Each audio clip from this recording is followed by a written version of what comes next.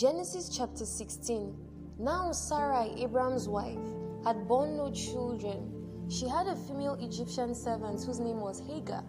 And Sarai said to Abram, Behold now, the Lord has prevented me from bearing children.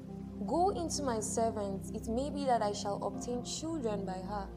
And Abram listened to the voice of Sarai. So after Abram had lived 10 years in the land of Canaan, Sarai, Abram's wife, took Hagar the Egyptian, her servant, and gave her to Abram her husband as a wife. And he went into Hagar, and she conceived.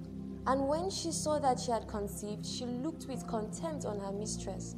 And Sarai said to Abram, May the wrong done to me be on you. I gave my servant to your embrace, and when she saw that she had conceived, she looked on me with contempt. May the Lord judge between you and me. But Abram said to Sarai, Behold, your servant is in your power. Do to her as you please. Then Sarai dealt harshly with her, and she fled from her. The angel of the Lord found her by a spring of water in the wilderness, the spring on the way to shore. And he said, Hagar, servant of Sarai, where have you come from, and where are you going?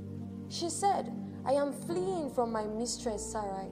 The angel of the Lord said to her, Return to your mistress and submit to her. The angel of the Lord also said to her, I will surely multiply your offspring, so that they cannot be numbered for multitude. And the angel of the Lord said to her, Behold, you are pregnant, and shall bear a son.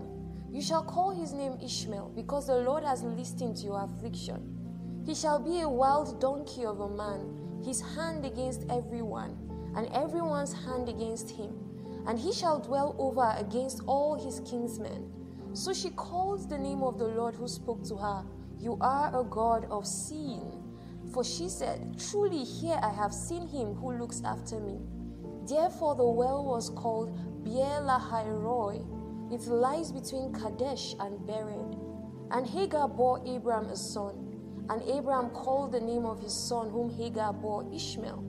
Abram was 86 years old when Hagar bore Ishmael to Abram.